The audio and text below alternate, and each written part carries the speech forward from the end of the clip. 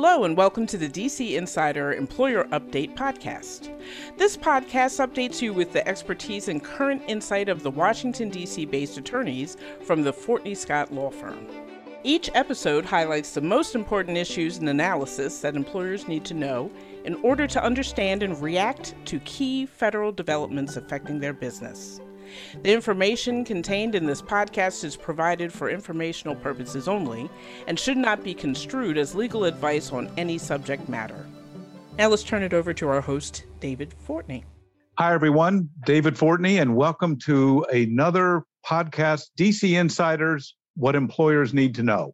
This week, we want to focus on some of the pay equity developments and some of the significant settlements that have occurred. And we've got two experts to really help guide us through that. First, we have Nita Beecher with us again. Hi, David. How are you? I'm looking forward to this because pay equity is still there. Big darn deal. It sure is. And helping us is one of our colleagues, Savannah Shuntich. Hi, Savannah. Hello. So happy to be here. Well, we're really happy to have you. Now, Savannah is one of our super top lawyers at Fortney Scott, and she also is the editor of our Pay Equity Bulletin. And the Pay Equity Bulletin is what we use to help keep our clients and friends apprised of all the significant pay equity litigation and other developments. So we just thought it would be perfect to have Savannah come on, since there have been some of these recent developments, to really help brief us on what's going on and help understand those developments. So I think we're going to hear, Nita, on both from the agencies, private litigants. I mean, it's sort of happening on all fronts, along with the expanded reporting and disclosures, too. So there's a lot in this space. Well, I think that's right, David. If you think about it, the federal government really hasn't done much. And Savannah, I'm delighted to have you on the podcast again. You did have a chance to be the on-spot reporter on one of our earlier podcasts, but on AI, which is another area which you do a lot of work. But, I think we haven't really talked much about pay equity and what's going out there. And so let's start to begin with something that a lot of people have heard about, which is the U.S. women's soccer team and the settlement they had with the United States Soccer Federation. Yeah, that's right. This lawsuit has been in the news a lot, I think, because of the celebrity of some of the female players. But the lawsuit actually dates back to 2019, and the players alleged that they were paid less than the men's team and subjected to unequal working conditions. The settlement is actually for $24 million. And Nita, actually, I'm curious, what did you find most interesting about this settlement agreement? Well, there were a couple of things. One was the fact that they actually lost in the trial court and it was on appeal. And yet the Federation has taken a huge black eye in the press over this. They had to fire the first law firm they had defending them because of their aggressive tactics, allegedly. So I think the U.S. Soccer Federation just decided they needed to get out of this and move on. I do think, though, and Savannah, I defer to you on this, I think having a collective bargaining agreement in which both the men and women are going to be making the same amount of money is a huge step forward for the women's team. Yeah, and for listeners, they negotiated a collective bargaining agreement separate from the settlement. But I do agree with Nita. I think that collective bargaining agreement is going to be far more significant than the settlement going forward. So let's turn from the women's soccer team to a very long-standing case involving Sterling Jewelers. And this is a fascinating case to us because we're lawyers, not just from the aspect of the amount of money involved, but the litigation has been going on and on around arbitration. So give us sort of where we are now with Sterling Jewelers. Yes, this settlement was for an eye-popping amount, $175 million. And if you aren't familiar with Sterling Jewelers, you probably are familiar with some of its brands. Every Kiss Begins with K. He went to Jared, some of the members of the brand family there. But specifically, Sterling has been in arbitration fighting a class action brought by 68,000 female employees who alleged the company was discriminating against women in pay and promotions. And this settlement was the end of a very long road for both parties. This case actually dates back 14 years. And Nita, I know that you're more familiar with the procedural history of this case, so I'm actually going to hand it off to you to explain that. Well, this was one of those cases where Sterling had put together some kind of an arbitration agreement and had everybody sign it, but it was unclear whether class action arbitration was available, and it went up and down the courts. It was up to the Second Circuit. And as recently as January of 2020, the company was still fighting to turn this, to stop having a class litigation in the arbitration. I think they finally just got tired and worn out. Now, interestingly, this case would not change moving forward with the new changes to the Federal Arbitration Act, because as far as I know, there are no harassment claims. But if there were harassment claims moving forward, this kind of class action could not be forced into arbitration. We'll talk about that at a future podcast. But one other thing I wanted to mention before we go to the next case is that Sterling also, meanwhile, had a huge EEOC investigation involved, which was finally settled in 2013 before this litigation was resolved. That's right. And I think we should discuss Google next. So this Google settlement is one of two settlements I want to discuss involving tech companies. And Google has agreed to settle a private pay discrimination lawsuit for $118 million, so another fairly high dollar settlement there. The settlement covers 15,000 women who alleged that Google discriminated against them in regards to pay and promotions. Specifically, they argued that Google was steering women into lower level positions so that they ultimately received less pay. And I know that there's a history with OFCCP here, Nita. And I think that's a really interesting point. So the Sterling case, that was an EEOC complaint. Now we have a Google case, which is coming on after a settlement with OFCCP, in which Google agreed to pay $3.8 million to 5,500 female and Asian employees. And David, I think you're aware of the relationship that has developed between the plaintiffs' counsels and the at least OFCCP. Yeah, there is this process. They refer to them euphemistically as so-called, quote, coordination agreements, close quote. And under those agreements, private plaintiffs' counsel who are representing class action litigants have some coordination and exchange of information and data with the OFCCP when it is conducting an audit.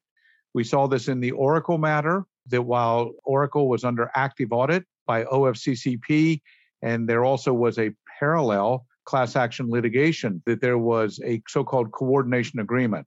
It's happened in other cases also. It was publicly reported in Microsoft, and we've seen it in several other cases. These are very troubling. As a practical matter, the federal contractor, the employer, is never notified that these agreements exist. It's never clear what the compliance is with the Freedom of Information Act, which is supposed to protect the data and the documents that contractors are required to give OFCCP during an audit. So there are a lot of questions here. And I think this is, again, there's a lot of evidence of fairly close coordination between the government enforcement and the private class action plaintiffs litigants. And although you're giving readouts on these most recent settlements of the private claims, they all were preceded, both in Sterling and Google, by government enforcement and settlements that I think help drive and inform the private litigants. My experience when I was at Boeing was very similar. We settled with OFCCP, a longstanding audit and investigation of a number of sites, and we ended up with 10 class actions, one of which was ultimately resolved for $75 million, much more even than some of these. Yeah, I think the key takeaway here is just because you settle with OFCCP, it's not the end of the road. That's correct. Well, speaking of OFCCP, let's just turn right to them. There is a recent, relatively large settlement for OFCCP along pay discrimination. Yeah, and here we're talking about a settlement that was recently reached by LinkedIn. They were accused by OFCCP of pay discrimination against female employees in their engineering, product, and marketing departments. And it's not quite as high of a settlement as some of the others. It's only 1.8 million, but that's a pretty high number for OFCCP. But I think it's pretty significant for this particular agency. I agree with that. One interesting thing, we were talking about Oracle. Oracle ultimately won against OFCCP, and their women are not being as successful as the Google women have been. They may lose their class status in the latest litigation that's going on in the private class. We do want to talk about one other thing before we turn to some of the state action. And Savannah, There was a fairly large Equal Pay Act settlement. We almost never see those. That's right. This was by Speedway. And if listeners aren't familiar with the company, it's basically a convenience store and it's owned by 7-Eleven. There was a class action brought by 4,000 different female general managers who alleged that the male general managers were being paid more than them. And ultimately, they secured a $12 million settlement. As you mentioned, Nita, what's unusual about this case is that it involves a successful Equal Pay Act claim. I'm curious as to why you think that is. Well, David and I, we were talking about this a little earlier. I mean, what is always tricky in Equal Pay Act is because it has to be basically equal work.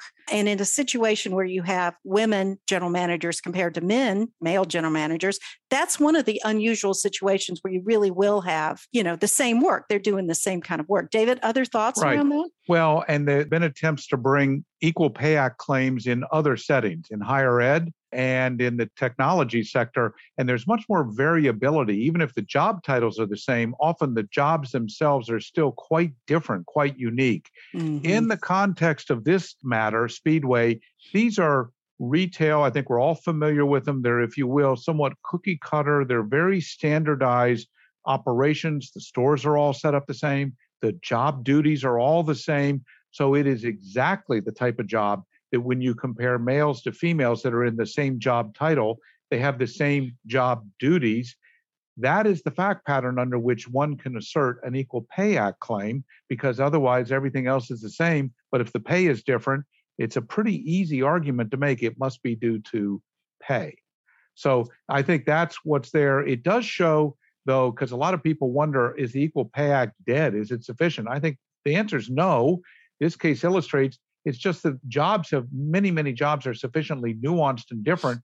The Equal Pay Act's application isn't as clear cut as it was certainly in this type of case, Speedway. Which is why they keep trying to amend it unsuccessfully, going back to the Obama administration.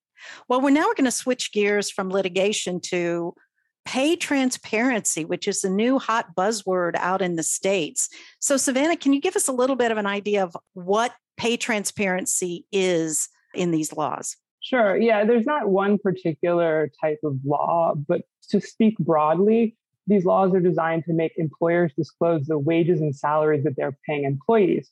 And that gives job seekers knowledge of what the pay range for the job is. And then they know more about what they should be paid, what they should ask for. And the goal here is really to eliminate pay disparities between the genders and between the races. This goes back to an idea that came out in the Lilly Ledbetter case and subsequent Lilly Ledbetter legislation, that one of the reasons that women and minorities are paid less is they don't know what other people are making. So with that in mind, what about Washington State? I like this as an example because it shows the difference between some of the older pay transparency laws that were being passed and the newer laws that are coming online. So for a few years, Washington State has had a pay transparency law on the books, which required employers to disclose salary or wage data to job applicants in some cases. And they've recently amended the law to actually require that employers place wage scale and salary information directly in job ads. So it's an automatic disclosure requirement, which is going to be publicly available to everyone. This reminds me of the Colorado law that went into effect last year. And we asked a Colorado lawyer whether or not their state agency was actually enforcing it. And she told us, yes, the state agency, at least in Colorado, is going online to LinkedIn to see whether or not employers for Colorado laws are in fact putting up the pay ranges for those jobs. Yeah, I find this trend very interesting. And I know there was one other thing, Nita, that you were mentioning about Microsoft's reaction to this new law. Microsoft, in fact, came out because obviously Washington State is its headquarters and has said that they're going to disclose pay ranges for every job posting, not just in Washington and California and other places that are putting these in. So that may be a big breakthrough. David, what do you think about that idea with employers putting those pay ranges into job posting? Well, welcome to the current workforce. I think that there is growing demand, and the concept that this used to be confidential or that we shouldn't be transparent. I mean, I can remember 5 years ago, people wringing their hands over whether you'd post your EEO-1 if you have component 2 pay data reporting. Well, I think increasingly this is the wave of the future.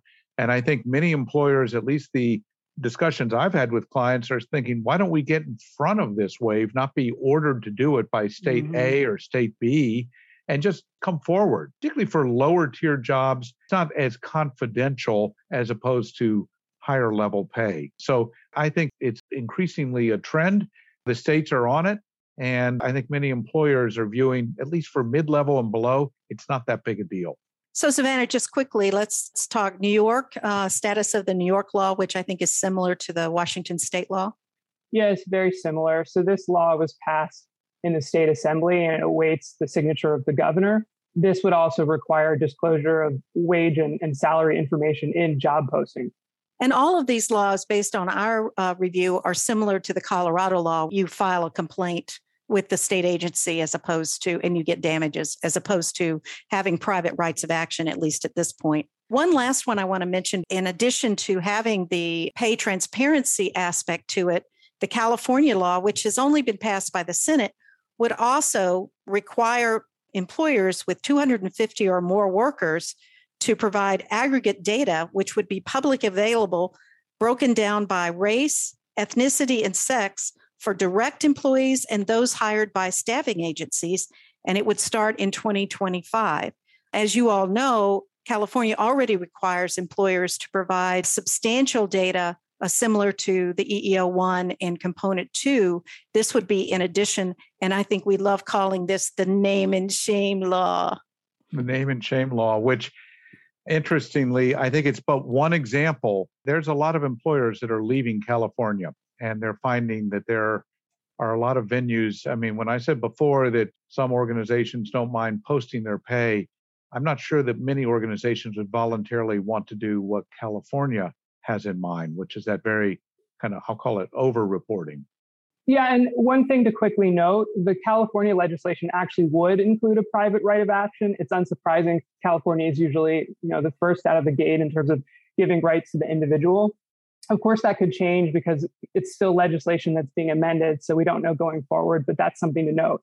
So, David, I think that's what our latest thoughts are. I mean, we're waiting for EEOC to roll out whatever they're going to do on pay data collection. We know OFCCP is planning new regulations that will probably require much more detailed reports to them on pay analysis they're doing. But I think for today, that probably is the roundup. With a lot of state activity. All right. Well, let me do this. Let me ask for your final thoughts as we get going here. Savannah. Pay transparency laws are on the rise. They're coming to a state near you. I'm afraid that's true. Nita. I think multi-state employers need to wonder if they didn't make a huge mistake in not having a federal standard rather than all these individual state standards. Yeah, Nita. To connect both the points that you and Savannah have made, we're seeing federalism here, and what most of our clients that are multi-state employers are now looking down the barrel of these multiple posting, reporting with kind of gotcha type requirements. It's going to become increasingly difficult to design uniform corporate policies, procedures in order to comply with this. And I see no appetite in Washington to enact omnibus federal legislation, and not to mention legislation that could preempt this patchwork of state laws, which is really, really troubling. So, yeah, I think the trend is there. Probably not positive, but that's the trend. Great. Well, listen, I want to thank you both for another super session. Savannah, particularly, thanks for joining us again. Nita, as always, really appreciate your participation too. And thanks to all of our listeners for tuning in. Be sure and subscribe, and we look forward to staying in touch with you in the near future. Thanks. That's it for today. Thanks, everyone. We look forward to the next update. For those that would like to connect with any of the lawyers from Fortney Scott, please reach out to them directly by visiting fortneyscott.com. On the website, you can also listen to previous podcast episodes, as well as pick up your copy of the DC Insider Report and sign up for future updates. Thanks so much for listening.